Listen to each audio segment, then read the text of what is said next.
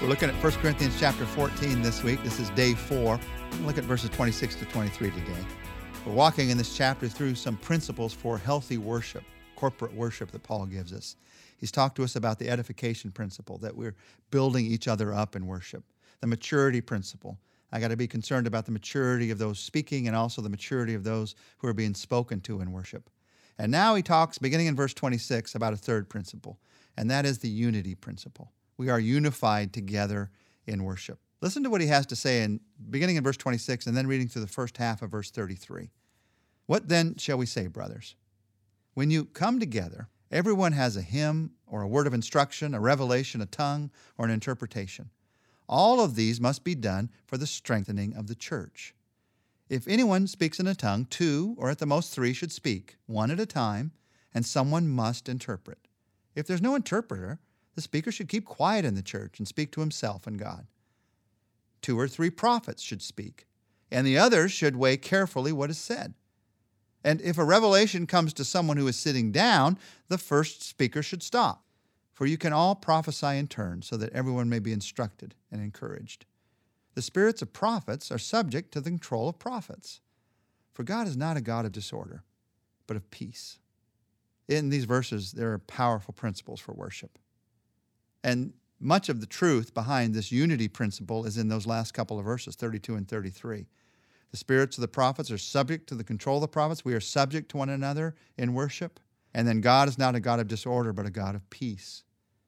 So if God is a God of peace, that means that in the unity principle, peace must reign in the worship service. It can't be a place of chaos. There must be a sense of peace.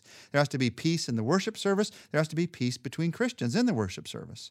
And Paul walks through that. He talks about peace in the worship service. Now, he knows that freedom in worship is important. He has a whole book, Galatians, is all about our freedom to worship God, and that we should not let anyone take our freedom from us to worship. But he's pointing out here that sacrificing order in the worship service, creating chaos and confusion, is not the way to achieve freedom. In fact, he goes through very specifically, and he says, here's some guidelines for worship, for freedom in worship. He says, if somebody's speaking in tongues, 2, maybe 3 people can do that in a worship service. It has to be in turn, not all at once, and somebody has to interpret. Paul says that so that he can create peace. Now, he doesn't command that tongues be spoken in a worship service. He says if it happens. He said earlier, I'd rather speak in prophecy, but if you're going to do it, he says, here's how to do it. Prophecy, he says, same thing, 2 or at the most 3. In most churches today, it's 1 person who brings a word of prophecy. Sometimes it's 2 or 3. Sometimes one will do a scripture reading and talk about it. Someone else will preach. Sometimes a testimony can also be a prophecy from God, speaking about how God's word has changed a person's life. So it doesn't have to be the sermon that is the prophetic word from God in a service. Paul says 2 or at the most 3. And he says, then you weigh what's said. And each person should do it in turn. It's not all at once. Now, in their day, they were coming from a Jewish background where one person would speak and then another person would speak and another person would speak in church. This is the way that it was done. If you've ever been in a service where you have maybe 2 or 3 people speaking, the idea here is that one person shouldn't speak too long if you're going to have 2 or 3. If one person speaks too long, if 2 or 3 are going to speak, that means the others don't have time. So if you're going too long and another person stands up and says, I have something to say, you sit down and let them speak. The point is, how do we look at God's word in a way that changes our lives? And the point is, confusion doesn't help that to happen. There has to be some order to the worship service. There is freedom to worship, but there's an order to the worship. There's peace in the worship service, but there's also peace between Christians in that worship service, in our relationships. Nowhere in the Bible are we commanded to speak in tongues, all of us. And certainly nowhere are we commanded to speak in tongues, any of us, in a worship service.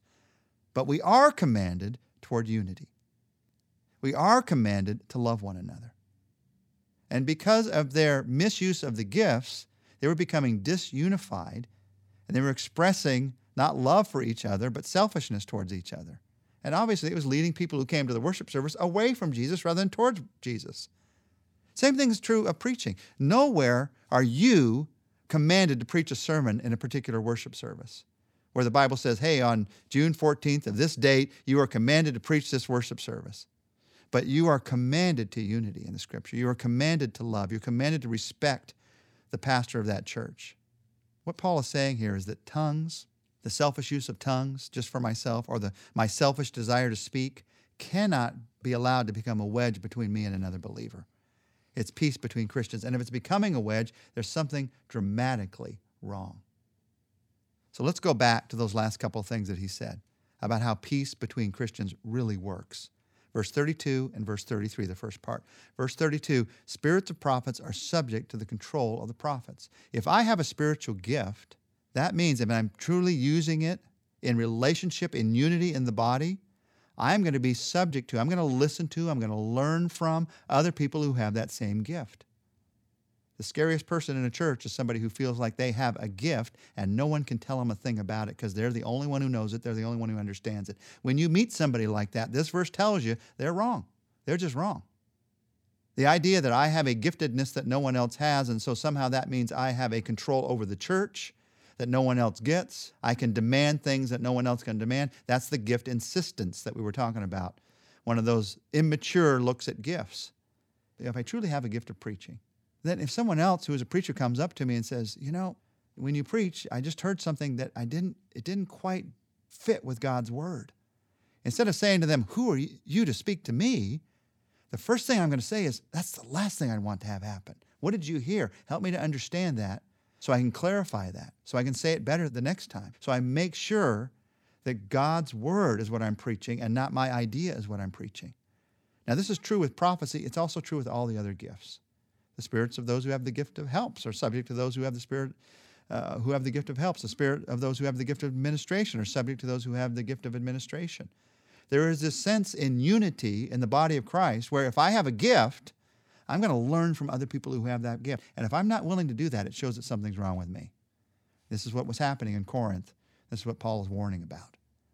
And then in verse 33, as he talks about how to have peace between Christians, we're not only subject to one another, we have a humble attitude towards each other, but we're also subject to God. God is not a God of disorder, but of peace. He's reminding us here that the worship service should help us to understand who God is. It's a picture. A worship service, in one sense, is a picture of the character of God. And so when we think about how to do worship services at our church, and when you think about it, one of the things that you have to think about is, how does this worship service picture the character of God? You could do crazy things in a worship service. You could make it all about gimmicks and maybe get more and more people to come. I mean, you could have circus acts going on. You could have animals tromping through. You could have all these crazy things happening, and maybe it might get a lot of people to come. But the question is it so crazy? Is it so goofy that somehow it maligns the character of God? Now, I understand in different cultures, different ages, different times, we're going to have different feelings about what we should do and what we shouldn't do in worship, what songs are right, what songs are wrong. There are some people who would say we can only sing a hymn in worship because that's the only kind of song that shows the character of God. Well, that's probably true for them because they grew up with that kind of a song, and that kind of a song helps them to connect with God. But the truth of the matter is, there are other kinds of songs. The Bible talks about psalms and hymns and spiritual songs that we sing in church.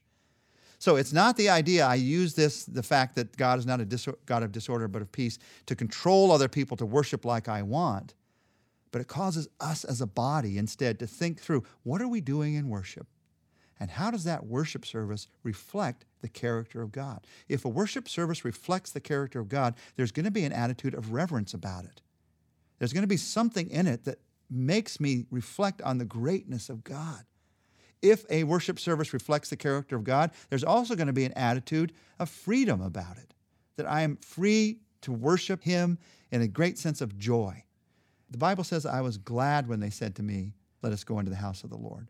So if a worship service reflects the character of God, there's going to be an attitude of joy in it.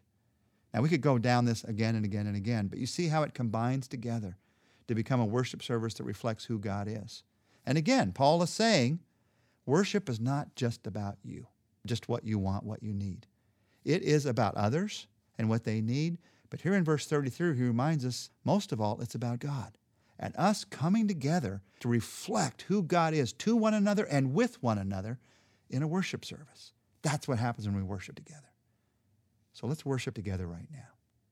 Lord, even though we're not all sitting together right now, as we hear this prayer, we're worshiping you together. And as we worship, we do want to reflect in our hearts and towards others who you are. Your goodness, your grace, your faithfulness, your power, your love. There are so many character qualities, Lord. So many characteristics of who you are that we see lived out in the way you have treated us and the way you will work in our lives. So, Lord, in my private worship, in my public worship, let it be about you. Let it reflect back into my heart who you are, and then out of my life who you are. Let worship change me to become more like you. I pray this in Jesus' name. Amen. Join us tomorrow. Just when you think we have all the questions answered in this chapter, Paul's going to throw us a real zinger at the end of the chapter.